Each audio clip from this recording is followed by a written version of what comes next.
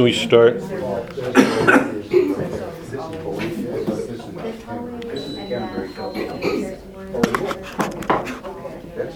Canterbury Tales and Boethius are in the same box. Okay. Oh.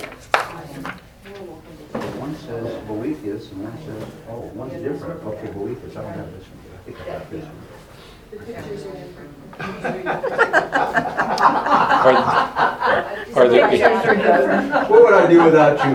Look at the pictures, they're different. I got it. I thought they were the same. I love it. Okay, how much is this? Yeah, that's right. Okay. Boethius is philosophy. Can we US start? 16? Literature is cheap, but philosophy is not. Mary Jane, Barbara, can we start? I thought we already. need a library. We need a librarian back there Just keep the change. and an accountant. I can buy more cream Laura. That's right. Any prayer requests? Are there any prayer requests? For the repose of the soul of Mary McGill. Yes. Jim McGill teaches at dead at UD, University of Dallas. Mary McGill? Mary. She passed Jim away, McGill. The funeral's next Friday morning. Yeah, We won't be here. Mary's sister Carol, lung cancer, and her brother bladder cancer. Oh dear. Okay. In Maryland. I pray for a lady that I bring communion to, Kathleen, that's facing, her body is shutting down, and she's very isolated, no family involved. Her kids are all isolated. Her What's her name? Kathleen. Kathleen. How old is she? She's probably in her late 50s. Oh, so young. young. Wow. Wow. Good for you that you're doing that, Francis. Let's start. In the name of the Father, Son, Holy Spirit. Thank you again, Lord, for the gift of our life from you, the gift of yourself, particularly in the Mass. We carry you within us, which means if our eyes are open that we're of your kingdom right now. This here and there and not here and not there, and how the Eucharist changes the way we look at our world to be a part of your kingdom and make your kingdom real here. Strengthen us in our efforts to make your kingdom, not just you, everything, present in everything we do. Dante speaks to that, gives us an image of all of it in the Paradisio. Help us to stay open to everything he offers.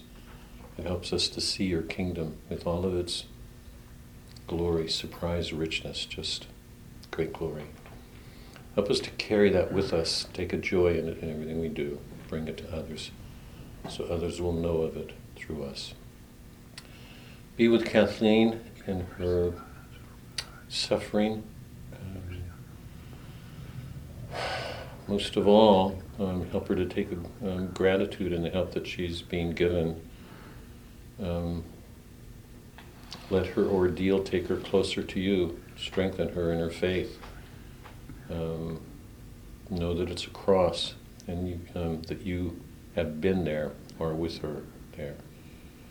Watch over her, please, and protect her where you can.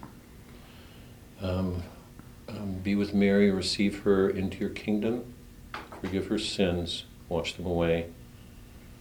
If there's a time in purgatory, let our prayers speed her to see you, that she will finally experience the joy that's awaiting, hopefully, all of us. And Mary's brother? Brother Stephen and her sister Carol. Mary's brother and sister, Carol and Stephen, both of them have cancer. Yeah. Be with them and with Mary, and all of their loved ones. Help console them and let them be strengthened in their faith. But like Kathleen, help them to find a strength in their suffering, to know that sometimes we can't escape it, and that if we enter into it in faith, it can take us closer to you. Hard kind of purification. Hard purification. help them to grow in their love, in their faith, through their ordeal. And I ask a special blessing on all of us in the work that we're doing to see what we're reading here in Dante. It's not just a story. It's giving our eyes about things in heaven that are hard to see. Help us to open our eyes to them. Let all that we see and imagine be a source of strength in our faith, so that our eyes can see what a beauty, what a glory surrounds you and awaits us. That's our promise. Help us all to give ourselves to being with you. We offer these prayers. Mary Jane's granddaughter. Sorry? Mary Jane's granddaughter. Oh, so what's her name? Maddie. Maddie. Genuine thanksgiving from young Maddie. What a great turn for her. Give her strength to carry through at this turn in her life. Sustain her. Let good help come to her. It'll make a difference in how she goes forward. If she falls again, let it be a stay. Help her to see that she can fall. Falls will happen.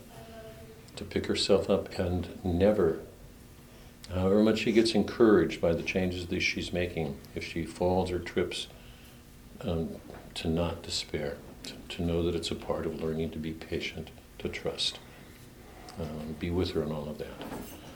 We offer a thanksgiving too for Bev's recovery, and be with her in her recovery.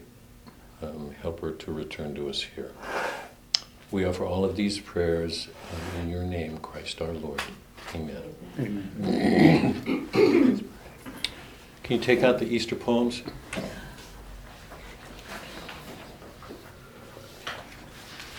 I put together a collection of Easter poems here.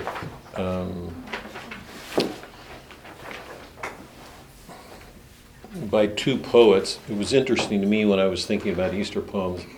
Both of them are English. You've read both of them before. We've read Hopkins and Herbert. It's interesting to me, George Herbert, is a contemporary of Shakespeare's and Donne's, early 1600s.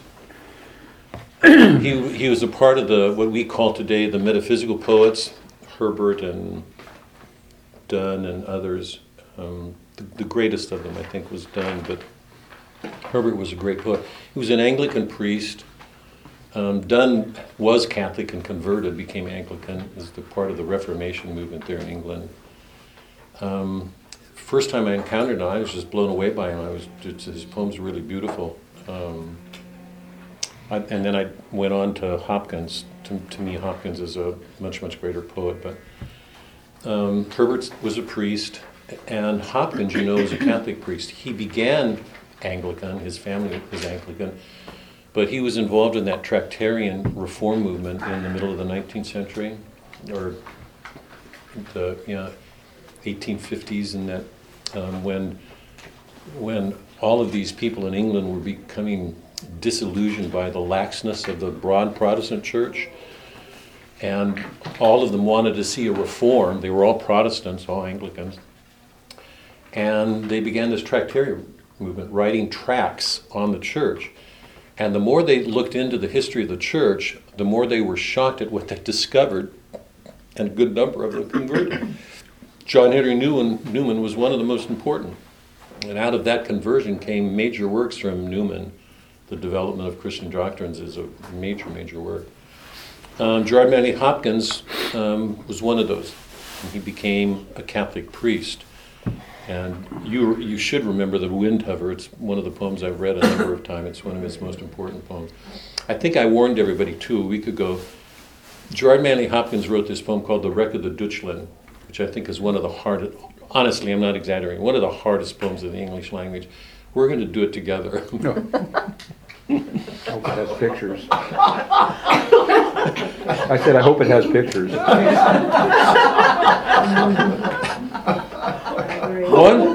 Through 1/3 of that poem, I expect to hear this voice behind me going, "Can we choose the next poem, Bob?"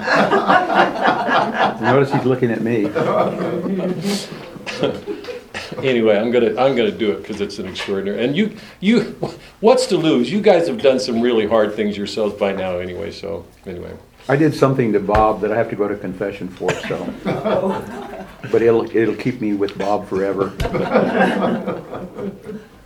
okay, let's do Easter communion. Oh, the reason I went into that brief historical sketch. When I thought about that fact, it was interesting to me. I cannot find 2 priests in America who've written poems comparable to these. I mean, that says something. You know, it's really interesting. Both of these men were priests. They both are major figures in the poetic tradition, the lyric tradition. I cannot think of anyone approaching this kind of stature in America. Not an American poet. A priest doing this kind of work. Easter communion. Pure fasted faces draw unto this feast. God comes all sweetness to your Lenten lips. You striped in secret with breathtaking whips. You remember they wore those hair claws in the Middle Ages as a penance to do a penance and to protect them against desires. You striped in secret with breathtaking whips. Those crooked, rough-scoured checkers may be pieced to crosses meant for Jesus. You whom the East with draught of thin and pursuant cold so nips, breathe Easter now, you surged fellowships, you vigil keepers with low flames decreased. All these, they're beautiful descriptions. You know, sometimes we get so used to just giving up sweets or food or fasting from certain things or trying to abstain. At a more serious level, I think most of us during Lent try to take on spiritual sins, whatever they are.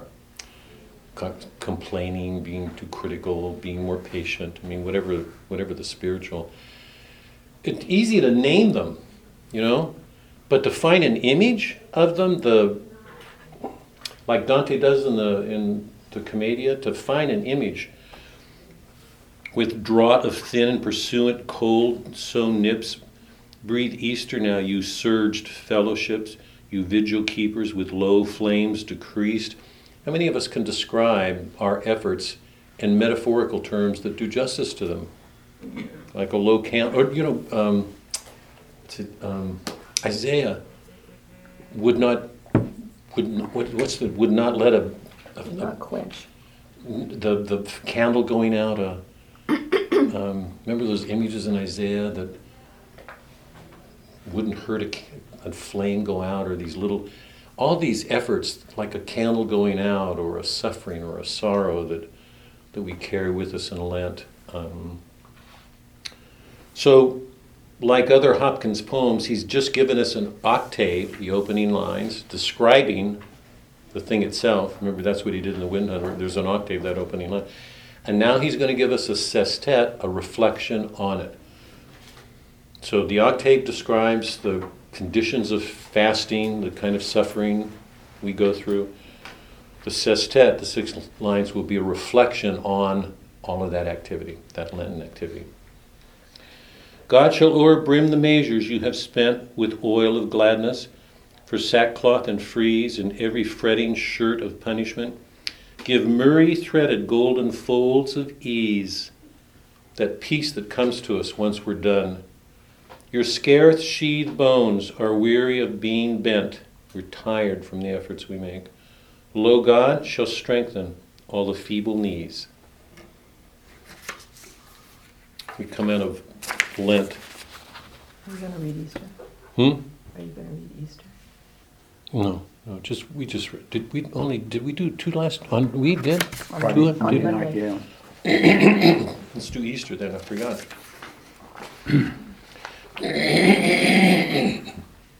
Easter. Break the box and shed the nard. Stop not now to count the cost. Hither bring pearl, opal, sard. Reck not what the poor have lost. Upon Christ throw all away. Know ye, this is Easter day. Build his church and deck his shrine, empty though it be on earth. Ye have kept your choicest wine, let it flow for heavenly mirth. Pluck the harp and breathe the horn. Know ye not, 'tis Easter morn? Gather gladness from the skies, take a lesson from the ground. Flowers do ope their heavenward eyes, and a springtime joy have found. Earth throws winter's robes away, decks herself for Easter day. Beauty now for ashes wear, perfumes for the garb of woe, chaplets for disheveled hair, dances for sad footsteps slow. Open wide your hearts that they let in the joy this Easter day. Seek God's house in happy throng, crowded let his table be. Mingle praises, prayer, and song, singing to the Trinity. Henceforth let your souls always make each morn an Easter day. It was pretty. It's just, if you listen to the rhythms of the lines, the spirit and mood of the two poems are so very different. Okay. Where's my...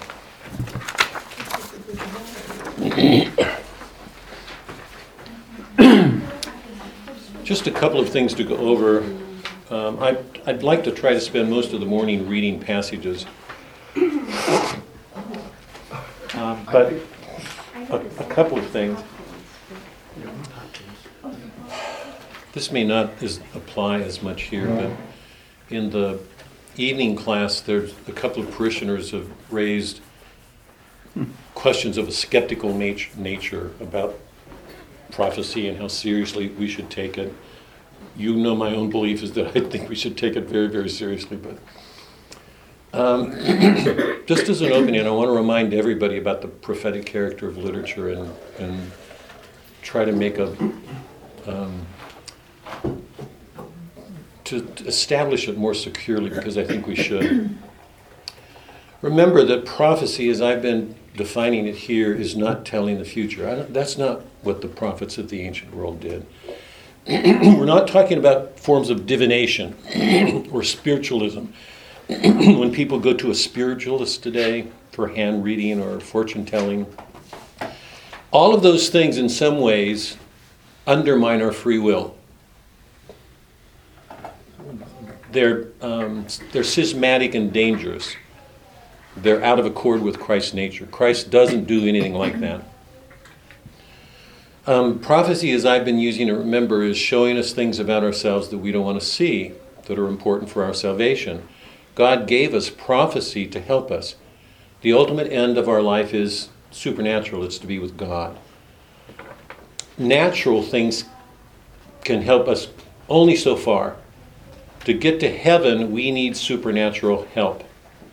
It's a supernatural condition. The end of our natural knowledge is here on earth: sciences, business, law, medicine. It's to help us here. Prophecy is intended to help us get beyond the natural world. So God offered it knowing it was necessary for our salvation. That's why He did it. So the prophetic tradition has been with us from the beginning. So when the Old Testament prophets spoke to the chosen people, they weren't reading the future. They weren't telling them. They were reminding them of their sins largely and saying, repent, turn back, recover God. The modern prophets, the line of prophecy ends with Christ. The line of prophecy as we know it ends with Christ. But we know, according to our faith, that each one of us, when we're baptized, is baptized into a calling. We are to be priests, prophets, kings. The call to prophecy didn't stop with Christ, it goes forward, but it goes forward in different ways because we know He's our God. So prophecy here is like the prophecy we find in the Old Testament, except with one respect different. Our prophecy comes out of a life in Christ. So whatever the Christian prophet is to bring to his work, it's going to be like the Old Testament prophets, but also different. Because for the Christian, the Catholic prophet, Christ the Messiah has come. For the Hebrews, He hasn't. So it's a very, very different way of seeing, and everything we're reading in the Divine Comedy helps us to see that. This is so important. I'm going to get to it in a minute. This to me is a blow-away experience. To me, it's extraordinary. So, the prophecy, as we understand it, is like the prophecy of the Old Testament, but it differs in one fundamental way. The God that the Jews waited for has come. He did everything he could to answer our sins. Okay? He brought to fulfillment everything that the Old Testament talks about. So to prophesize out of that is different because the Messiah is here. It will radically color whatever the Catholic prophet brings to what he does. So just remember when you think, if somebody questions it, one of the things that I reminded everybody of on Monday night is, remember all the way through the Divine Comedy, Dante's been getting warnings of an exile. Something bad is going to happen. It hasn't happened yet. This is, the book takes place in, I think it's set around 1301. Dante's going to go into exile, I think, 1302. So all the prophecies will come true. All these people, from the earliest cantos in the Inferno, all these people keep warning in them something bad is going to happen. We know it. So he's got prophetic warnings through his whole trip. When he gets to the Paradisio, he meets his great-great-grandfather, and his grandfather is actually going to give him his calling to be a prophet, to go back to the world and show the world something that it needs to hear. That's where we're going today. So this prophetic element is really important, but it's important to remember too, the story takes place, I think, in around 1301. I can't remember, 1301 or 1302. Shortly afterwards, Dante is going to be sent into exile. I think it's in 1302 he goes into exile. When does he write the book? He writes the book in 1308 to 1321. So everything he writes about has already happened. That's why he can be so clear about prophetic events. Now, I'm saying that in a guarded sense because people who know that use it to debunk the book. They say, well, so much prophecy. He already knew it. Of course he can act like a prophet. It's already happened. Is everybody following? I'm not using prophecy in that sense. I'm using prophecy in another sense.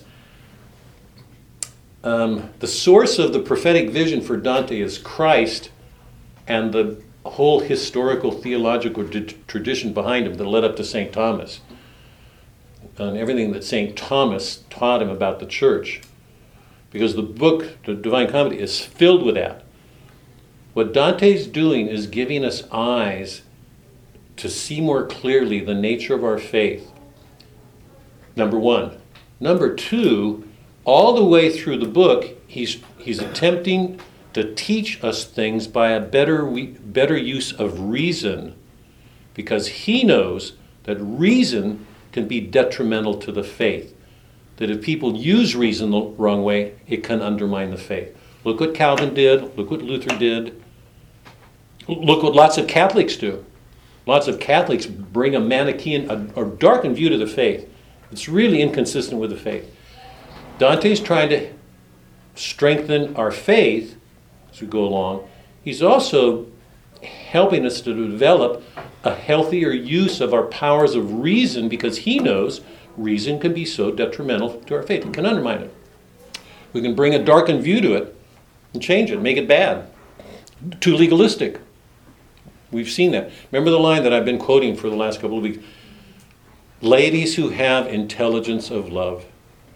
There's a difference between the intellect as it's rooted in love and an intellect that's not. An intellect that's not rooted in love can get cynical, bitter, sarcastic, demeaning, degrading, self-justifying, self-accusing, accusatory. It can go wrong in a great variety of ways, okay?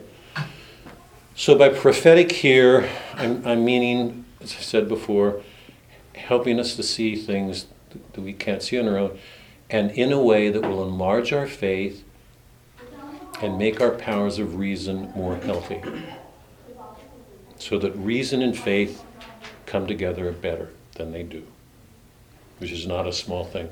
Remember, one of the most important books, I believe, of our time was John Paul's Fide Ratio, Faith and Reason, one of his major epistles. Well, what I was going to say, just a comment. When you explain that in that regard about Dante, it sounds very logical. But if somebody weren't explaining it and we knew nothing about it, and here comes this guy named Dante telling us all these things, we would think he was a prophet. Hope. Well, I know, but you would think that he had seen something, not that he lived it and he was telling it. So I'm Right. just saying it's a fine line. Yes. That's all. Yeah. Yeah. Yeah, just to reinforce what I said, yes, I couldn't agree more, David. Just to reinforce the thing, if you're a modern and you approach a work skeptical to begin with, you're not open to it, and you read Dante and encounter all of these claims of having powers of prophecy, and then you look at what Dante's done, that he's writing about an event that took place in 1302, and he didn't start writing about it until 1308, you can immediate, because lots of skeptics they'll say, "Oh, yeah, he knew it all." I mean, he's putting on a front here. I mean, he's making it seem like it's prophetic when it's not. You know, I mean, the mind can do a lot to debunk, to take away. I just want to be clear that what I'm talking about is an enlargement of vision, a deepening and an enlargement of vision, and it's particularly important because of what's happening in the Paradisio. That's why I want to underscore this, because we're going to get to what I think is one of the major points of the Paradisio. Okay. So, every one of us has been called to be priests, prophets, and kings. Every one of us. How many of us take that seriously? Dante took it very seriously, and to show how seriously he took an epic, which means, as all of you know, for him to take an epic meant he set that work in an epic tradition. It goes back the Iliad, the Odyssey, the Aeneid.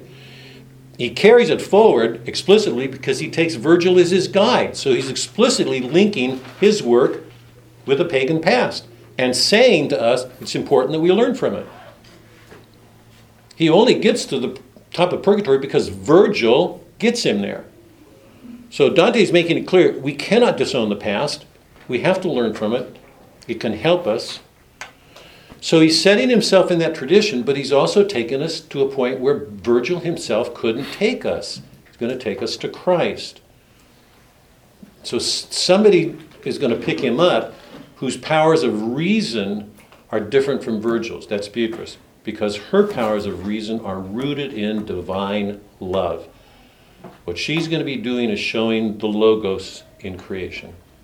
That's where we've been going. That's what we've been doing. So, we've seen the scheme of the heavens. You remember that they're divided into thirds, so it's another illustration of the way in which the Trinity informs everything Dante does. Each of the earlier planets exemplify a deficiency in a virtue. It was a deficiency in fortitude. The moon, Mercury, was a deficiency in justice. Venus was a deficiency in pleasure, a failure in pleasure. The sun is the first perfection of a virtue. It's prudence. St. Thomas is perfect in the way in which he used his mind. And at each level, we learn something about the nature of the virtue. Remember, in the level of the moon, we learned about the difference between absolute and conditional wills. That if a young couple, I gave the example of a young couple were in a car making love, and the girl didn't want to do it, but she gave in. That would be a conditional will, and she didn't hold herself as strictly as she should have. If another woman were forced to have sex when she didn't want to, but did not let her will consent, even in the act, that's an example will. She's holding on to her will. She doesn't give into it. It's forced on her. So she maintains the absolute character of her will. At every level, Dante's been teaching us. Justinian was a very important figure in the early church because he compiled all those treatises on law. He makes it clear that he was too given over to honor. And his love of honor compromised his sense of justice, even though he went on to do these great things with regard to the law. Remember, I'm going to start when we look at the book. Remember, Cunisa had 4 husbands and 2 lovers, and maybe even more. and so was given to her passions, but she's here in paradise. And I suggested that what's interesting as we go up is, in the first stages, Dante encounters people who were deficient in virtues while they were on the earth, but now they are perfect in happiness. What was a deficiency before becomes the source of a glory. It was something they had to overcome. So what we see in heaven is this beauty. Each one of them is likened to a jewel, a different kind of jewel. So there's every reason for everybody in heaven to be happy. The cross, the suffering is gone. The mode of knowing in heaven is joy, gratitude, forgiveness. There's no guilt, there's no sorrow, there's no shame. What was a source of shame and embarrassment is now a source of a glory. A sin gets transformed. So the thing that was the cause of that person's sin is like an increased light, an increased glory. In the planets just above the sun, we see the perfected virtues of endurance.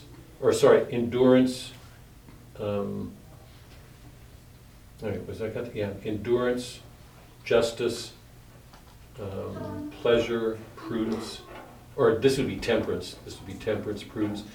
The same four natural virtues: endurance, justice, temperance, prudence. Those are the four natural virtues. The same four natural virtues are here, except they're perfected. So, for example, in the level of Mars, the endurance is perfected because what we get in Mars are warriors who died for their faith. They were so completely given to their love of God that they died for it. So that virtue is perfected. And we see the same thing here. When we get to the level of the fixed stars, what we see are the supernatural virtues perfected. And remember, these are all natural. These still relate us to the world. They orient us to the world. Supernatural virtues orient us to heaven because those are gifts from God. They represent supernatural gifts. And it's interesting to me that when we get to the primum, or the fixed stars and the prima mobile, that the souls that come to meet Dante are souls perfected in faith, hope, and love. And when he gets there, the indwelling between people is more perfect. We're approaching the state of the mystic, of this perfect union with God. The souls at that point are like mystics who enter into a mystic contemplation of God. So in some sense, what he's showing is a life of faith as it moves through the more active virtues, the natural virtues and supernatural virtues, towards the more contemplative and union with God. That's the journey. Because the ultimate end is to come into union with God. The beatific vision, to see him, to be one with him. That's how the poem ends. Okay. Okay. Now here to me is the most important thing to take away from the Paradisio. And I've said this to you guys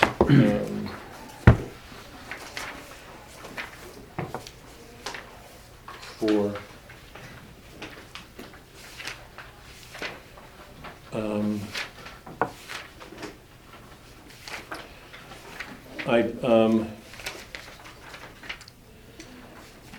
I haven't taught the Divine Comedy in, I don't know, 10, 12 years. It's been a while. And I feel like I know it really well because I've been teaching it for a better part of my adult life.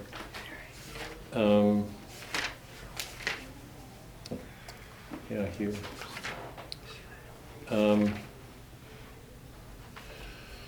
I've been teaching it most of my adult life, and I know it well.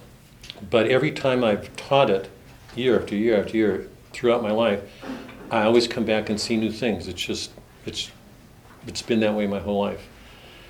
It's been particularly true in terms of the classroom, because very often the questions that students will ask me, some I just didn't assume or anticipate, force me to answer something when I wasn't expecting to answer it, and it always takes me to new understanding. So it's just been, if any of you have been teachers or work in a teaching capacity, it can be business or therapy, or you're working with other people, you find that if you listen to people and hear their questions, a good can only come to you because you learn from them. You become more aware of something than you would if you never handled those questions.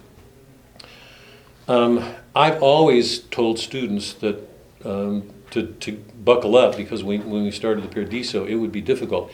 It's the most intellectual, the most theological of all the books, without a question. That's the way I've gone into it. But I never experienced what I did this time. So my gratitude to you is really great. I'm not kidding. I'm just, once again, grateful. I've said this to you. I'm truly grateful for being able to do this with you, because I saw something this time I never saw before. Let me get to that, because this to me is what's amazing about the Paradisio that I never saw before. I asked this question a couple of weeks ago. Why doesn't Christ greet Dante and Beatrice when they enter the heavens? It's his kingdom. Why is a Christ bearer taking Dante? We won't see Christ until the end, the very last canto, the very end. One of the last things we're going to see. Why doesn't Christ come to greet him there? And I think my answer to that question, I mean, some of you may have other answers, but my answer to that question is because he won't be able to see him as he is until he sees him as the Word, the Logos. So this is my Lord and Savior, Jesus Christ. This is not that Christ, even though it is. I hope everybody's getting that. This is not just my Lord and Savior. This is the Logos, the Word, the one who made everything in creation, who's present everywhere in creation. If you go up the first half of the Paradisio, Beatrice keeps giving Dante explanations of the intelligibility of things, what they mean, the moon and Mercury, the eagle of justice, divine justice working through the world. Dante keeps learning about the intelligibility and purpose of everything in the universe. This is not just an education. He's not in a schoolroom. He's in the heavens. This is Beatrice. She's showing him things Virgil could not. What she's showing him is beyond the range of human reason. It's still reason, right? She's using reason. She's explaining things, but it's a reason infused in divine love, divine faith. Because she sees God. So what she's doing with Dante is bringing the light of God and throwing that light on everything in creation. So she's showing him things Virgil cannot. So who's the source of all of that? The Word, Christ. So indirectly, she's revealing the presence of a Logos everywhere in creation. It's in things, it's in time, it's unfolding, it's God at work in time. So this is not just my Lord and Savior. It is that. It's also the Word, the Alpha, the Omega, the beginning. Wonderful Counselor. You know those lines from Handel. God, I mean, they're stunning every time I hear them. Counselor, wonderful. What are some of the other? You know what I'm talking about, the Handel's Messiah. Messiah. Yeah. The way those are shouted out, I mean, that's what Dante's encountering everywhere in the universe. So my answer to the question is, there's no way he can see him now. He will only be able to see him as he is. Remember the quote, I think it's from John, we will be like him, for we shall see him as he is. Dante's like somebody coming out of a dark room when he leaves the earth. And he's entering into supernatural realities. The end of them is Christ, the beginning and the end. And my end is my beginning. But he has to get ready to be there because he has to see the amplitude of everything that goes into the meaning of Christ in order for him to understand it. That's the first thing. The second thing in this, and this is a blowaway.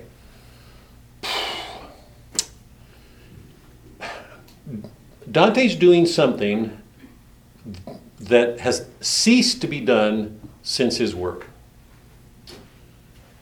This is not a small thing. Not a small thing. Those of you who've done Melville and Faulkner will appreciate it more. Here's the world. Dante calls this Egypt. All he does over and over again. We're leaving Egypt, departing to go into the promised land. This is the world as we know it. So this is the world as Faulkner knows it, as Melville knows it. The other way that I can describe it, this is the world of respectability. Respectability. The defining qualities of our temporal order are respectability and dignity. What's the defining quality of a Catholic? Should be holiness. It's not of this world. What Dante's doing is bringing to everything he does a sense of final ends. So he can critique the world in a way that somebody from the world cannot, because he's got divine perspectives. Right?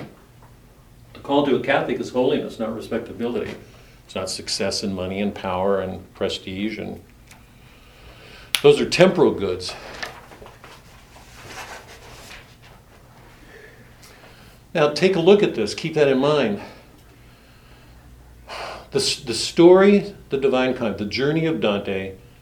Remember, he was on his way. He was being damned. He wanted to get to heaven. He was damned. Mary, Beatrice, Lucia go to get Virgil. Virgil comes in, sets him on this donkey. So he can see the danger to himself that he was in fact on his way to being damned, to learn to see hell, purgatory, and Beatrice is going to finish the journey by taking him up the heavens. So the two bookends of the Divine Comedy are hell and paradise. Both of them are final ends, right? We're not seeing Jane Austen's dining room, Charles Dickens' dinner tables, right? We're not in a world of respectability. We're in a world of final ends. Jane Austen never gets there. Dickens never gets there, okay? In hell, we see people as they are, as they've chosen, after life. They're fixed forever. Whatever they wanted in the world, that's what they've got. That's that eternal now I've been talking about. Remember that guy running off in the field and waving the flag like he was the winner?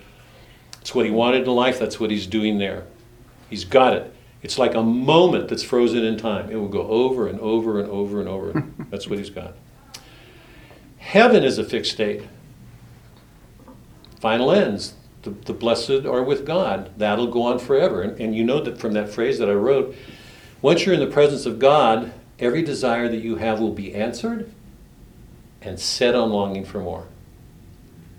Remember I read that line from the Purgatorio when Beatrice looks at the griffin and Dante looks in her eyes and she's looking in, and his description is, I saw it, every desire that I had was satisfied, and set on longing for more. How else could it be in God? If God is infinite, he's going to answer every desire we ever have and want more forever. To me, it's a sort of breathtaking sort of description. So heaven's not a static condition. That's the way most people think of it. The dynamic is eternal bliss, and as souls continue to enter heaven, the joy, as you know, it's like the multiplication of the fish, it just increases exponentially. But that's the way we've been taught. I know. I think it's also easier to think that way because most people so when they explain it, it's an easier thing to grasp. I mean, I think what we're doing in this class is getting off of surfaces, So we've got two final conditions, right? The only one that's not is purgatory, and we know that at the end times, purgatory will disappear. It's only there to end times to help people who have not attained a virtue, holiness in life, to do it as the condition for returning to God. But it's final ends, okay? Final ends. And once Dante's Commedia is written, we go to Shakespeare, Milton, Milton is with Dante. I mean, and that's interesting. He'll go into final thing. But if you look at the modern novel at the beginning of the 16th century, going Don Quixote, Defoe, Robinson Crusoe, Jane Austen, Dickens, they're all in a respectable world, right? That's our world. Here's the beauty of the Paradiso. I suggested last week that what Dante does in the Paradiso, no author has ever done before. I challenged you to come up with a name. Name an author, a major writer, who doesn't deal with some conflict between good and evil. Jane Austen, Dickens, Dostoevsky, Trollope, Thackeray, James Joyce, Conrad, Henry James, you can go Faulkner. All of them. Who has ever written a novel, a story, that went on for 50 pages without dealing with the conflict, showing something really nice? People would get bored. We hunger for suspense and conflict. We want to see what's going to happen next. That's just so much a part of it. Dante gives us the whole canticle with no conflict. What he presents is a sustained joy and gratitude. So, Inferno's justice, the Purgatorio is justice answered with mercy, and the Paradiso is forgiveness. The debt has been paid. It's just absolutely crucial to see this. Justice. That's what they wanted, that's what they got. The debt actually is still there. That's all they wanted, they got it. Purgatory is people want justice, but they want to answer it. They want mercy because they know it won't be answered without it. So justice is fulfilled with mercy. Mercy does not annul justice. It doesn't do away with it. That's a heresy from Calvin. We're supposed to go through the world and everything's okay. Catholics are asked to live for justice, to make it real. But they're asked to bring to their efforts to do justice a mercy, a bloom. Once they do, the debt will be paid. That's purgatory. The souls will go on to the Paradiso. The debt has been paid. They live now in a state of forgiveness. There's nothing any longer to hold on to. I was giving the example. Let's say you send your grandchild into timeout. Something in us should do that in a mercy. We don't excuse him, because if we keep excusing him, we've talked, it's not going to get better. But you bring a mercy to it. You try to bring something good so that justice isn't too harsh. Sometimes it has to be harsh. I mean, there are just some things you have to deal with harshly. But we're asked to bring a mercy to it. Forgiveness means forgiving it. It's over. Don't hold on to it. Once he gets up out of the chair, you go on. You don't hold a grudge, not resentments. You just, So the interesting thing is, if you look at the Divine Comedy as a whole, it's saying, remember, Christ has come. This is because this is Easter. He's here. He's risen. That's our belief. Which means we're supposed to have justice, mercy, forgiveness, all here. Now, the journey up the Paradiso is not something that's going to take place in a future. It's here. How many of us I said this last week, how many of us can bring a sustained joy to 24 hours of our life? I mean, I would think for most, because we have moments of joy. You'll see a flower or see your spouse's eyes light up and you'll feel a joy. 10 minutes later, grumble, or whatever it is, or this isn't right, or we thrive on dark things. My contention. I think it's hard to sustain a joy. I love it. It's much easier to grumble or make difficulties greater. Now here's the great paradox of our faith, because Dante's not a woolly-eyed romantic. He's just not a starry. What Dante is saying is justice is real. So is mercy. So is forgiveness. Christ is here. He's done it all. These are all supposed to be things we're living every day of our life, all day long. Calvin has absolutely simplified that, made it a black white. We live in complexities and mysteries.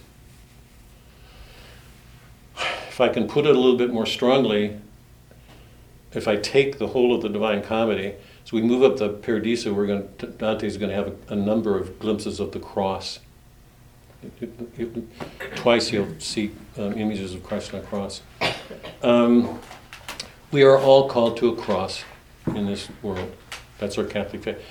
Go to a Protestant church and the corpus is generally off the cross. It's off the crucifixion. Go to a Catholic church, the corpus is always there. It's a reminder that we're all involved in that cross. What Dante is showing us is that justice, mercy, and forgiveness should be a part of our life all day long, every day of our lives. And that means even when we suffer crosses, somehow we're supposed to keep a joy with us. Is that clear? Mm-hmm. Dante's not showing us hell to look at a past, showing us purgatory to look forward and heaven forward yet. This is a part of Dante's journey, and remember, it's all oriented to this world. Everything that takes place here takes place in this world. Even when he enters the supernatural virtues, he's orienting them to our universe. He absolutely roots us in our natural order, always. So what he's doing is opening our faith. And in heaven, he's doing it in a way that should help us make wonder more a part of our daily lives. The mysteries are here. The Word is here. We know He's at work. There's a reason for joy, even in the midst of our sorrows. That's our faith. It's not a black-white. For a Calvin, it's been done. The Calvinists will say that it's been done. You're among the saved or you're among the damned. For Dante, it's a cross that continues forward, but with this extraordinary God who's present now. So the Paradisio for me is one of the most extraordinary works I've ever read. Ever read. The closest to it that I'm aware of is Shakespeare's Winter's Tale. You know that we did that, and you know for me the end of the Winter's Tale was, to me, one of the most stunning endings of all of literature. I think it's Shakespeare's greatest work. But that comes out of a painful conflict, which makes the ending, in my mind, that much more heartfelt. Dante's giving us 30-some cantos of joy and peace and gratitude. So if I can get catechetical more directly for a moment, I think that's our faith, if I'm reading Dante correctly here. That the Messiah isn't somebody still yet to come. He has come. He has answered it. We're asked to join him on a cross, take a joy in it. That's our faith, knowing some glory will come out of it. We live in a world in which we think we're so competent. I'll get this done, I get this done, I get this done, I get this done. We're partly also living in a mystery in which God is getting things done, and we're not always clear in what he's doing. But we're supposed to take a joy in that. That's our faith. That's our hope. So that for me sort of sums up the Paradisio. I want to go into readings now because I want to make this concrete. I don't want to make this... But any questions on that? Is that all clear? What were did you ever give us what the supernatural virtues were? Faith, hope, and charity. What? Faith, hope, and charity. Faith, hope. We're going to get to them right here, David. Okay. Because Okay. Dante's going to have to go through a catechetical exam. It's like he's somebody preparing for the priesthood. He's got to give a definition of faith, hope, and charity. Okay. And the four natural: endurance, temperance. Endurance, temperance, justice, and prudence. Thank you. Those are the virtues I've said this before, those are the virtues that we're supposed to be practicing on our own. Who in the world knows of them anymore? God. We're supposed to become more temperate. Control our appetites. We're supposed to endure. Remember what Paul says, endurance leads to hope. We're supposed to be just, to give people what they deserve, what's owed to them. That means even if they're bad, there's still something good to them. We still have to give them their due. And prudence means doing the right thing under the right circumstances, right time, right way. It's a sense of time and place. It's the right thing to do under a certain set of circumstances. Those are the natural virtues. Those are the things I wish when we were younger. I mean, I certainly wish it had been more a part of my life, but now I'm beating our grandchildren over the head with them. You mean not in the Baltimore Catechism? I don't know. I didn't grow up on that. No, that's right. You remember I came into the church. I don't know if I was saved from it. I mean, is that good or bad? You were You're saved. saved. Rick. Saved? That's what I thought. So I thought. I was thinking, if you, Saved. with a, yeah, I've heard. they were all, we had answers before we had questions, basically. Why we understand. Yeah, why are we here? No To one love, is serve God in this Yeah. world and be in the- I thought David's comment. I think it was you. Heard months and months ago. Yeah, no, you came up once and she said it was really interesting. Something happened. I don't remember what was going on in the class, but you came out of it just with wonder and saying, you know, I grew up with the church telling me what to do and how to do, but not why to do it, because he was blown over by. I don't remember what it was. I got that from him. Oh, And he said that the churches teaches you what to do and what to think versus how to think and how to do and why? and why. Right. That's what you really need, is the how-to And the why. and the why. Otherwise, you're not thinking. It's just a rote. When you said that, I went, You know, as Rohr has, he has called, he's written his latest book. It's called the Universal Christ. But I was thinking that in any given moment, this whole thing is going on. It's like the eternal. You refer Right. to it the eternal now, Right. because that's a mystical state of consciousness. Right. If you enter that world, you see the dimensions that are blocked to our perceptions. Right. Where our hearts are not open. Right. Right. You know, so Right. That's the wonder of seeing. In fact, I think it was Finley said that the source of all sorrow or despair is the fact that what's the word he uses? Estranged from the spiritual life that's Mhm. really going on in us. Yeah. Yeah. And it's like, Yeah. you know, and I like the eternal now is that all these things open up to us, and they have, but we only get glimpses every once in a while. Yeah. One of the reasons that I love Dante and love literature is that you can hear a statement like that as an idea, and mentally you can give your mind to it. But when you have a work of literature that fleshes it out, you know, scene after scene after scene after scene, so we relate to it the way we would do things on our earth that are not ideas. We're not ideas. We're people, concrete human beings going. When we reduce them to an idea, that it reinforces a reductive tendency. When you're in a work of literature, that what you're describing in that phrase is suddenly opened up, and we experience it concretely, so we can relate to it the same way we do to a setting, or you know. And when you're a great artist, like Dante, for him to open up heaven. I mean, if those of you who've been reading it, I'd be surprised if you can go through it just in wonder and awe to see his descriptions of heaven. They're just amazing. The beauty of them is extraordinary, just extraordinary. It's all made real to our senses. We're not in our heads and ideas. We're in our bodies, actually experiencing things concretely. It's a different thing, but it's exactly what you're describing, Tom. Exactly. Go to 444. I want to do this quickly.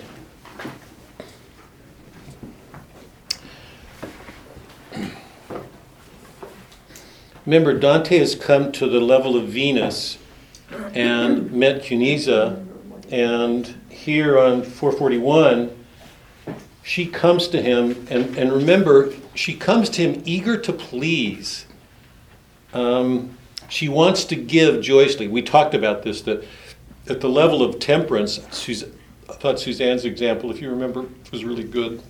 If you're a little child running through the waves and you love pleasure, and it's a good natural thing. The question is, do parents curb it and take care of it? Because that natural pleasure, if it's not taken care of, can lead to excessive addictions, pleasures, whatever. 441. I don't know. Would we describe her as being addicted? 4 husbands and 2 lovers, and how many? Oh God. I told you the example of two women 2 years ago when we were doing it, when I talked about, I think I was probably making some facetious remark about Cunisa and four husbands and however many lovers, and too bad for her. And I think I was facetiously smiled, and two women looked at each other as if to say, see what we're missing? She says, both he and I were born from the same root. Cunisa was my name, and I shine here, for I was overcome by this star's light. Gladly I myself forgive in me what caused my fate. It grieves me not at all, which might seem strange indeed to earthly minds. One of the parishioners in the evening class said he thought that sounded awfully proudful. I think he's absolutely mistaken. I told him, if you're used to being told, don't boast of yourself, or, I'm sorry Debbie's not here, because I was really looking forward to her being here. Because if you remember a couple of weeks ago, she was, we were at the level of the proudful, and she takes this very seriously. She was reading it and trying to picture having to acknowledge her sins with other penitents. And she was embarrassed at the thought that other people would know her sins. She's so ashamed of them. And she said, she carried that for a long time, and then she went to confession once with this one priest, and I think his response was, God's already forgiven you, I think. Have you forgiven yourself? I can't remember, but I know that was an important confession for her, because it turned it back on her. And one of the things I think we're meant to take from this path, there is no pride in heaven. That's not a problem. If we're seeing that, we're reading a darkness into this work where it doesn't belong. What Dante's showing us is that they're all in a state of forgiveness. There is no shame. There is no pride anymore. The debt's been paid. It's behind them. The law was fulfilled. Mercy was given. Now they exist in a state of forgiveness. They're enjoying gratitude. So when she says this, I think she means it literally. She has no recollection of the sin, no shame, no guilt. To her it's something that took place. But the feelings of shame or guilt are not there. And it raises for me this question. If what Dante is showing us is justice, mercy, forgiveness, and that's something we're supposed to live now, with all of the paradoxes and confusion that may leave us with, it's a serious question for me. Christ asks us to forgive 70 times 7, 7 times 7, 70 times 7? 70 times 7. 70 times 7? I'm going to put this out catechetical again. I feel like every once in a while. How many times do we forgive ourselves that way? I'm asking that really seriously right now. I love this line. Gladly I forgive me. How many of us forgive ourselves 70 times 7? And I'm going to put this a little bit more darkly. If we don't, isn't it because our pride is still too much with us? I'm saying that really truthfully. If we're not doing it, I think it's because we're not getting past our own pride when forgiveness asks us to do that. And I'm going to push this even farther. If we don't forgive ourselves well, if we can't get our pride out of the way in doing that, how in the world can we expect to forgive somebody else? Remember Plato, mind your own business. If we're called to give another his due, how can we do it if our own soul's not justly ordered? Whatever we will give them will carry some lack, some deficiency. If we're going to be just to another person, we've got to have a justly ordered soul. If we're going to love another person, we have a soul ordered in love. It's got to be rooted in God. If we're going to forgive somebody, can we do it if we've not forgiven ourselves? If we're not forgiving ourselves, is it because our pride is too much in the way? And if it is, will we really be able to forgive other people the way we should? How's that? No? You could disagree? Because what if you don't think you deserve versus the pride getting in the way? What is that besides pride? That would be pride if you don't think you deserve to Forgiveness? forgive yourself. Explain it, Doc. Why would you say? Well, because if God forgives you, Yeah, then who are you to argue with him? right. Whether you deserve it or not, you've got it. Or, let me go at it differently, because you don't deserve it. When you say you don't deserve it, I mean, I was agreeing with Suzanne. I'm not sure that I was agreeing with her, because isn't not deserving it a function of pride in this sense? God, this is tough. I take it in our pride, we think that we don't get what we deserve. I'm better than this, I should get this. I should have gotten that job, whatever it is, or I should have gotten that A, whatever it is, or he shouldn't have treated me that way. I deserve better. Those are all expressions of pride. If you say, I can't forgive myself because I don't deserve it, isn't that making yourself the measure of deserving, so indirectly an expression of pride? Because one of the things we get from Christ is he loved us when we didn't deserve us, to show us that we take Plato's principle. We're called to give another his due. That's an expression of justice. How can we do that if we don't order our own souls? That's been a fundamental principle for us. That means learning to order our own souls, to become just, temperate, prudent. Christ comes in and he offers something not because we deserve it, but because he's offering a divine love to help us do something we can't on our own. That is to recover heaven. So he's showing us that we don't deserve something, but he loves us enough. And the understanding is, if we love each other enough, we become more like him, better than we were before. Not because of anything we do in our pride, but because of his love. That's why humility is so important for us. I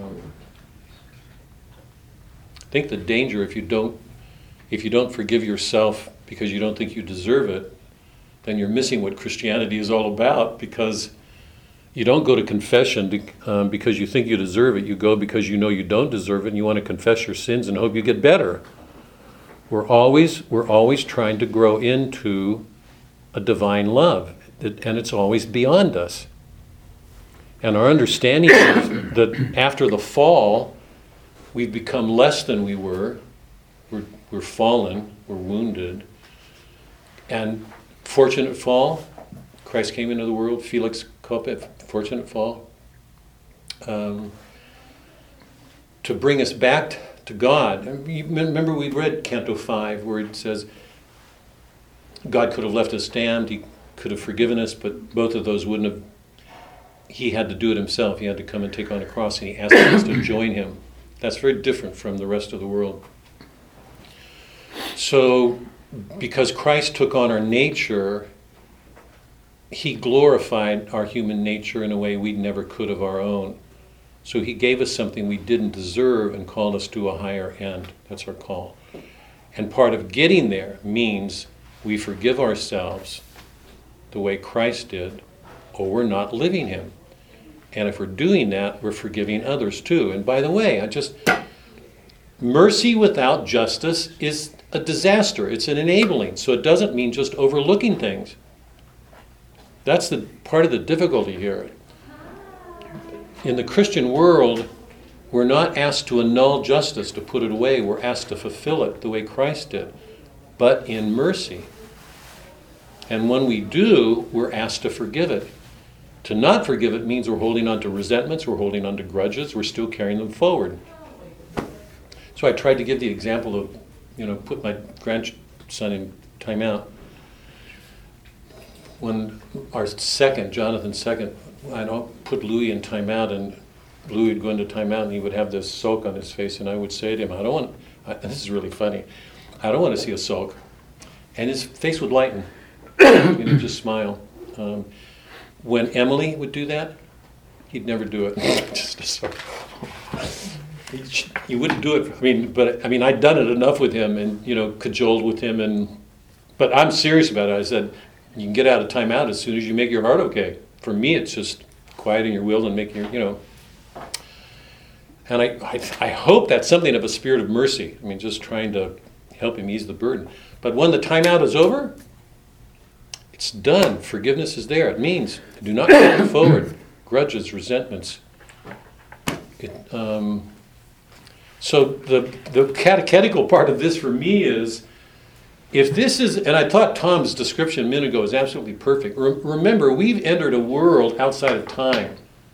So sequence as we know it is, I don't know how much we're supposed to look at this as a metaphor, this whole journey. But we're going to see this, if we ever get to it, we're going to see this at the end of the Paradisio, because Dante's going to enter the Empyreum. And when he enters the Empyreum, one of the lines will be, here where God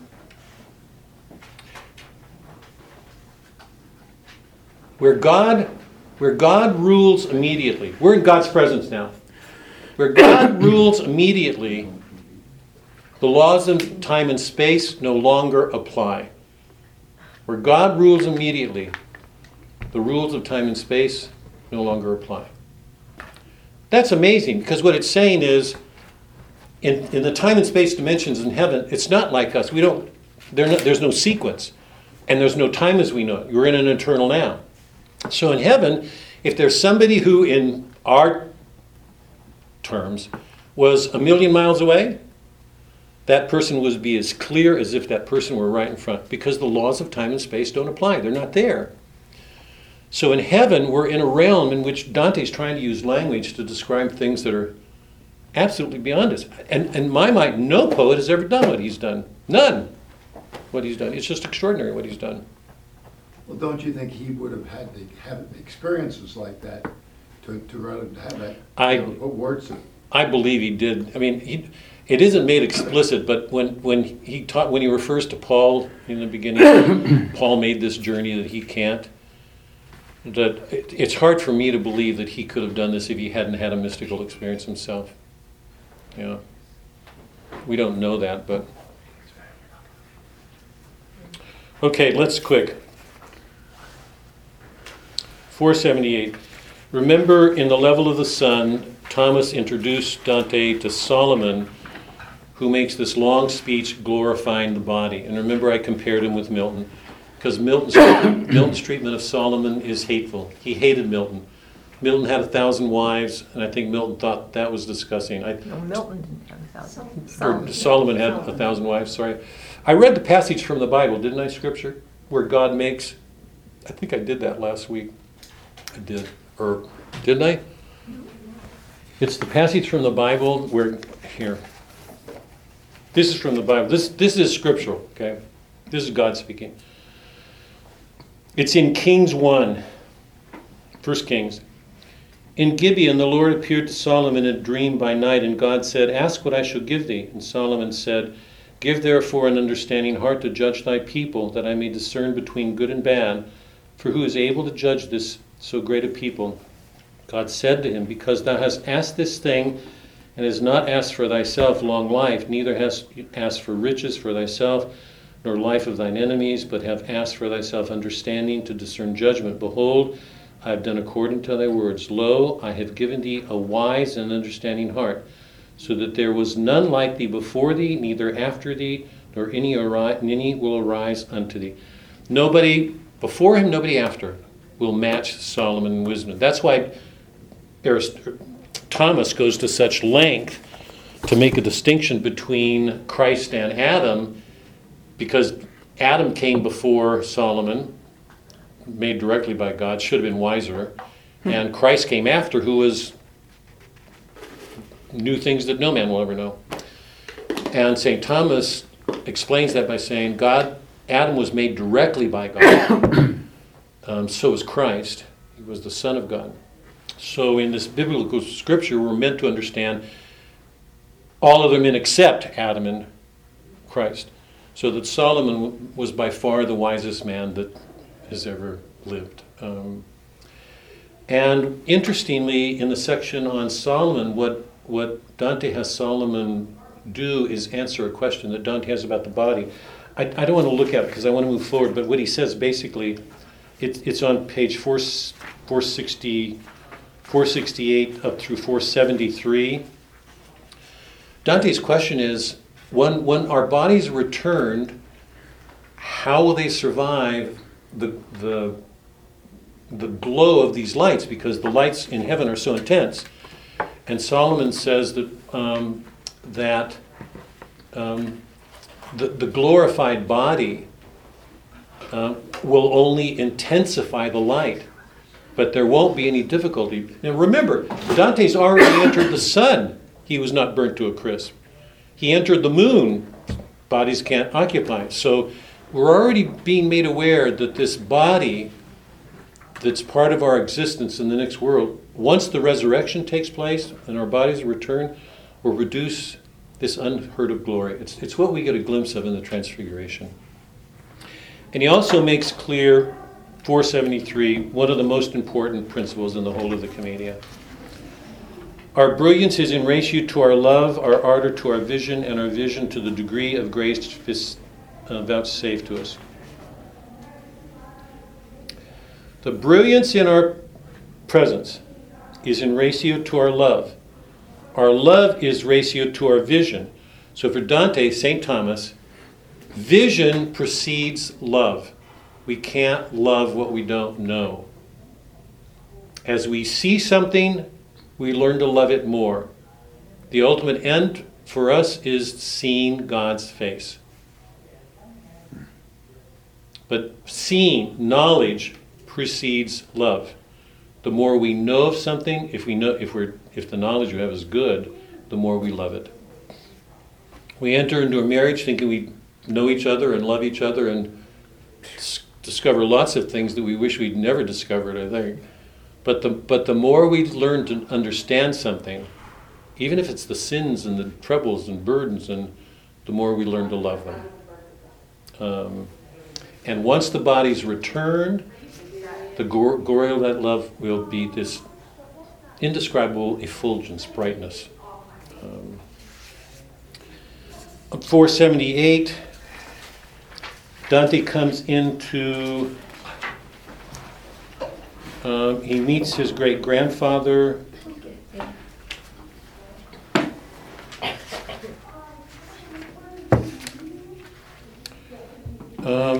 478 is crucial. Another garland of lights appears to Dante, and one of the lights rushes out to greet Dante, top of 478. And as it coursed along the radial lines, this gem contained within its setting seemed like a fire behind an alabaster screen. The jewels and the color of heaven are, to me, remarkable. With like affection did Anchises' shade rush forth, if we may trust our greatest muse, when in Elysium he beheld his son. This is no accident. The illusion, you all want to know a simile, it's a comparison, right? A simile, an illusion, to Anchises is not accidental, because those of you who've done the Aeneid remember, Aeneid goes on, remember, Aeneas goes on, after Troy's destroyed, Aeneas knows he has to found another city. He has to go on. He keeps getting hints from the gods of where the city's going to be and what it's going to do. He keeps founding cities, and each time he founds a city, it turns out to be a failure. They're all dying cities. The city he's going to go on to found is going to be universal. It's going to be for all people, not just Trojans, not just Greeks. So the end of the Trojan War exploded our world because it pushed people beyond ethnic identities. No longer Italian, no longer Greek. It's universal. Everybody's supposed to get along because we're all God's children. That city was going to be universal and eternal. It would never die out. When all other cities were either ethnic or dying. So failure after failure after failure after failure, until finally he comes to Italy, and certain omens take place that make it clear to him this is home. It's here that he will found Rome. When he's there, he goes to his father in the underworld, and Anchises gives him his calling. So for 8 years, he's been failing. I think this is incredible. 8 years he's been failing. Those of you remember when he comes to Dido in Carthage, there's this temple to Dido, and on the temple are these friezes that depict the Trojan War. And in lots of the scenes, there's this hero Aeneas. And Aeneas looks at this. He's watching these stories being told about the Trojan War, and he's seen a hero. Now imagine that man watching those when he's aware that for 8 years he's done nothing but fail. The sense of irony that he would have looking back at those pictures. Another way of saying, you cannot live in the past, in past pictures. You're called to the present, something harder. And he'll go on to found Rome. But it's in Rome that he goes to his father and he receives his calling. For the first time in all those years, he now understands firmly what he's to do. Okay? So, Cacciaguida comes out. He's compared to Anchises, Aeneas' father. And it's here that he will get his calling. Now, Anchises will describe the history of Florence. And he will describe it as once this beautiful, great city. What page? Well, right now it's 484. I'm just going through this quickly, David. But Okay. as glowing coals and a quick breath of air burst into flame, just so I saw that light grow brighter when it heard my loving words. And as his beauty grew before my eyes, so in a voice sweeter and more refined, so different from our modern Florentine, his light said from day, he goes on. He describes Florence, and then comes to a point, 488, where what was once a beautiful, virgin, pristine Florence has now turned into one of the worst cities in the world, decadent, corrupt. You know that every planet, every sphere has some denunciation of Florence, the corruption of the church, the priests and the popes. And here it is, here, 488. How great I saw them, who now are ruined by their own pride, and how those balls of gold shone bright as Florence, flowered in great deeds. Such were the fathers of those who today prolong some vacant office in the church and grow fat sitting in consistory. So he's describing the two families here, the Ghibellines and the Guelphs, that grew out of these attachments to the church and the emperor, killing each other. So over and over and over again, we're reminded of how bad the world has come. Now, one last thing, because I forgot to do this, and I don't want to forget this, because he's going to get his prophecy on 493, and then we're going to stop here. But I don't want to forget this. Those of you who've read the Iliad, you remember how important that moment was for Achilles when, here, this is really important. Achilles reaches that moment. His best friend dies. Patroclus comes to him because Achilles won't go back into the war. Patroclus puts on his armor and he's killed. Yeah. Achilles reaches that point where he is discouraged, downcast, because he feels himself implicated in Patroclus' death. Patroclus was his best friend. It's at that point that he goes to the company and he says, I let everybody down. My fault. I let everybody down. Agamemnon the king, the gods lied. He's passing it off onto somebody else. The only man in the Iliad who's truthful about his own weaknesses is Achilles. It's at that moment that he chooses to go back into the war. He has nothing to hide. He admits his own failure. No other warrior in that book does that. When he does that, he returns to the war and nobody can stop him. And those of you who've been with me, you know my argument that I believe that's like the man that goes in front of AA and says, I'm an alcoholic. Once you admit your sins, what do you have to be afraid of? It's almost as if you're empowered to do things, because so long as you think you're good and you're capable and successful, you don't understand that there's some things you'll be afraid of that will play out in your life. It's only when we admit. Think about the importance of confession in our church, how important it is to admit our sins. So it's at that moment that Achilles enters the war and nobody can touch him. Something similar to that is happening with Dante in this sense. We know that in 1302 he's exiled. I go back to what I was saying about the prophetic aspect of this work, that Dante has a prophetic sight that's rare. Connect it with Achilles if you can for a second.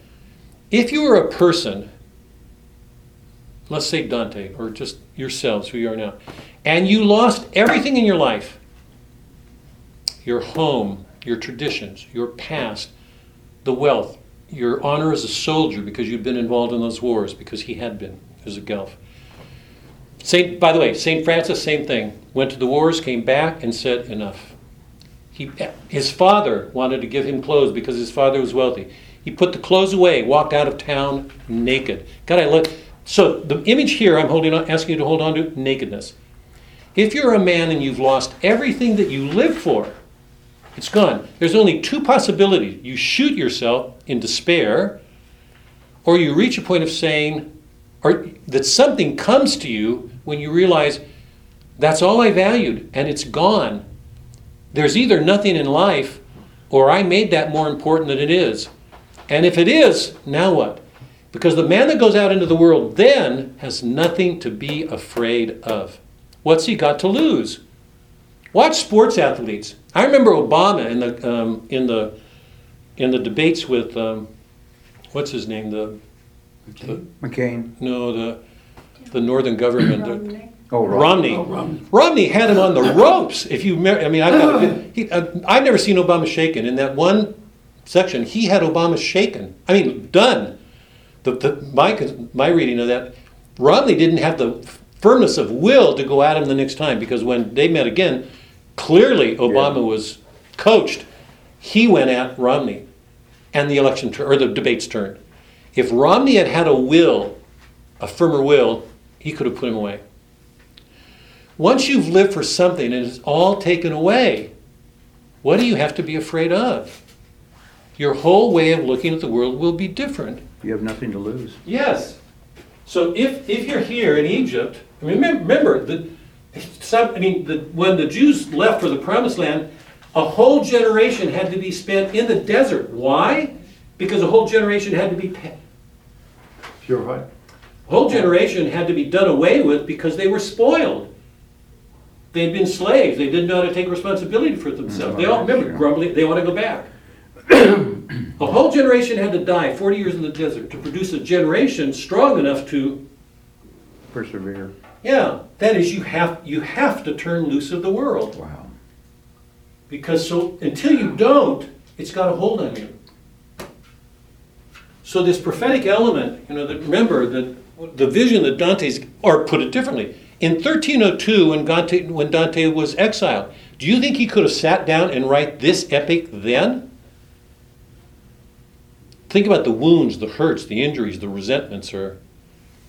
So what he's giving us here, I'm arguing, I'm going out on a limb here, but I think I'm fairly safe, is the fruit that comes to a man once he gives up everything, or once he's lost it. Because then it makes him reevaluate the whole world, and it makes him see it entirely differently, with completely different eyes. Page 493. This is Cacciaguida now giving Dante his calling. 492. Contingency which in no way extends beyond the pages of your world of matter is all depicted in the eternal sight. Dante wants to know how Cacciaguida can see all this. Because look, Cacciaguida's with God, right? There is no past or future for God. So by the way, this is getting to Boethius, but we're going to have to wait. There is no past or future. So Cacciaguida can see things that had already taken place and things that seem on their way to being taken place because things are unfolding in the future. But this no more confers necessity than the movement of a boat downstream depend the eyes that mirror it. Now hold on to this. This is going to be this the passage I told you. He gets this from Boethius. You so often hear Christians say, everything's predetermined because God foreknows everything. Right? God, he lives in a now. He foreknows everything. Does foreknowledge lead inescapably to predestination? Is everything, this is Luther, this is Calvin. Is the fact that you foreknow it means that it's predestined? Because what Dante's saying is like somebody standing on a cliff watching a boat go through a river from here to here. The fact that you see it doesn't necessitate it. So even if you have some foreknowledge as you watch that boat proceed, see where it's going, doesn't mean it's predetermined. So this is actually Boethius away, but it's Cacciaguida's way of trying to answer Dante how he will know what's going to happen. Because it gets clearer and clearer that Dante is going to go into exile. But here he's given his calling, 493. You shall be forced to leave behind those things you love most dearly, and this is the first arrow the bow of your exile will shoot. You will know how salty is the taste of others' bread, how hard the road that takes you down and up the stairs of others' home. Try to picture Isaiah, dog named Isaiah, Zechariah, Elisha, Jeremiah. Take any of the prophets. Can you imagine them, any of them, living comfortably in a Jewish home in Judah or Israel? Or they were outcast. I mean, they were spit on, hated, reviled. So what Dante's describing here is the condition that we associate with prophecy. Okay. You will have known how salty is the taste of others' bread, how hard the road that takes you down and up the stair. When a man loses everything and he can't turn to it anymore, he'll either shoot himself or it will begin to make him see spiritual realities of a kind that he never saw before. But what will weigh you down the most will be the despicable, senseless company whom you shall have to bear in that sad veil. Because he'll have to depend on other people. Yeah, he won't have a home. Some of those people are going to be people he'd probably rather not spend time with. And all ungrateful, all completely mad and vicious, they shall turn on you, but soon their cheeks, not yours, will have to blush from shame. Think about this are the readings in the Old Testament after Easter. The disciples go into the temple. They're told not to do some things. They keep doing them. They're going to be in exile. They're going to be martyred. They're going to be pushed out of that world. It's from that perspective that the greatest visions, prophecies come. Because having lost the world, they learn to see things that they didn't before. Proud of their bestiality will show through their own deeds. It will be to your honor to have become a party of your own. Your first abode, your first refuge will be the courtesy of the great Lombard lord. This will be one of the family, the Congrande family took him in.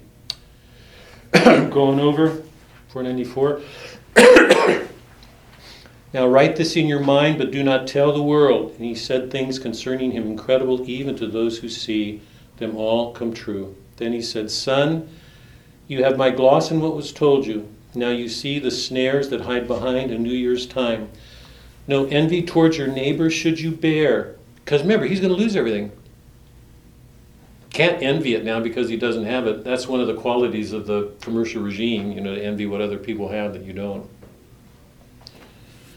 No envy towards your neighbor should you bear, for you will have a future that endures far longer than their crime and punishment. When by his silence that blessed soul revealed that he had ceased weaving the woof across the warp that I had set in readiness, I said, as one who is in doubt and longs to have the guidance of a soul who sees the truth and knows of virtue and has love, Father, well do I see how time attacks, spurring towards me to deal me such a blow as falls the hardness and the least prepared. Remember, now he's writing in this retrospect, but of some sense that foreboding sense that something was about to happen. So it's good that foresight lend me arms. Thus should the place most dear to me be lost, my verse at least shall not lose me all others. His work at least won't be lost. Down through the world of endless bitterness and on the mountain from whose lovely crown I was raised upward by my lady's eyes, then through the heavens rising from light to light, I learned things that were they to be retold would leave a bitter taste in many mouths. Lots of people are going to resent what he says, what he's doing.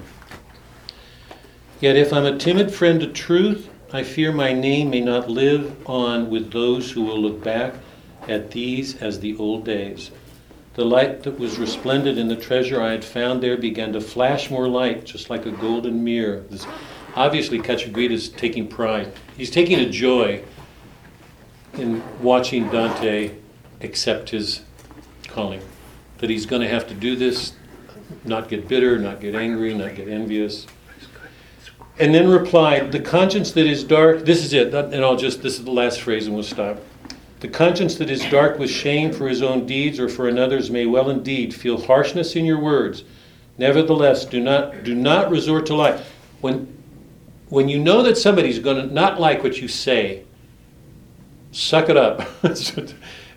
Don't let that keep you from saying what you have to. Do not resort to lies. Let what you write reveal all you have seen, and let those men who itch scratch where it hurts. But when your words are taken in at first, they may taste bitter, but once well digested, they will become a vital nutriment. Your cry of words will do as does the wind striking the hardest of the highest peaks, and this will be for honor no small ground. It's going to be most difficult to receive by proud people. The taller peaks, the people are going to be prouder. They'll have a hard time hearing it. And so you have been shown here in these spheres down on the mount and in the pain-filled valley only those souls whose names are known to fame, because the listener's mind will never trust or have faith in the kind of illustration based on the unfamiliar and obscure. All of this is going to be new. So the fact that it's unfamiliar and strange will make it easier for people to dismiss. His grandfather is saying, be on guard against all of this. You have a work to do. Have faith in it. Do it. This is your calling. So here, Dante, at the level of Mars, has received his calling. He will go up to the level of Jupiter and Saturn and finally into the fixed stars, where he will meet with Adam. And what we realize is, and the early reformers of the church. Remember, below he talked with St. Thomas and St. Bonaventure about the Franciscan order and the Dominican order. So these are later reforms. When he gets up here, he's going to meet Benedict, who was the founder of the Benedictine order, and some other reformers, major reformers, but they're all back earlier in time. So as we put all that together, one of the reformers lived in the 5th century. Was it Benedictine who established the monasteries? I think so. Yeah. So we're going back to the 5th century. So from 13th, 12th century to 5th century reforms, from Cacciaguida, his grandfather, to Adam, we're going back to beginnings. Dante's going back to origins. When he gets to the level of the fixed stars, he will meet with Adam. He'll have questions for Adam. And it's then that he will go into the Imperium, where he will see the beatific rose, the rose of the blessed. And that's what we'll look at next week. Dante's going back to origins. It's extraordinary to watch. Extraordinary to watch. Any questions or? When you go back to origins, does that mean you're going back to change? You're going back to the beginnings that you've lost. Go back to your roots? Yeah. Oh, To Christ, to Adam, to Christ, okay. Alpha, Omega, to see where you really came from. It's like owning your history. The history has been only all along. It's now we're going back to the ultimate source of it all. So it's Adam and Christ. I've never gone to this. Wow. Very good. A lot going on here. Sorry, what? It's always good. Yeah? That's always good, yes.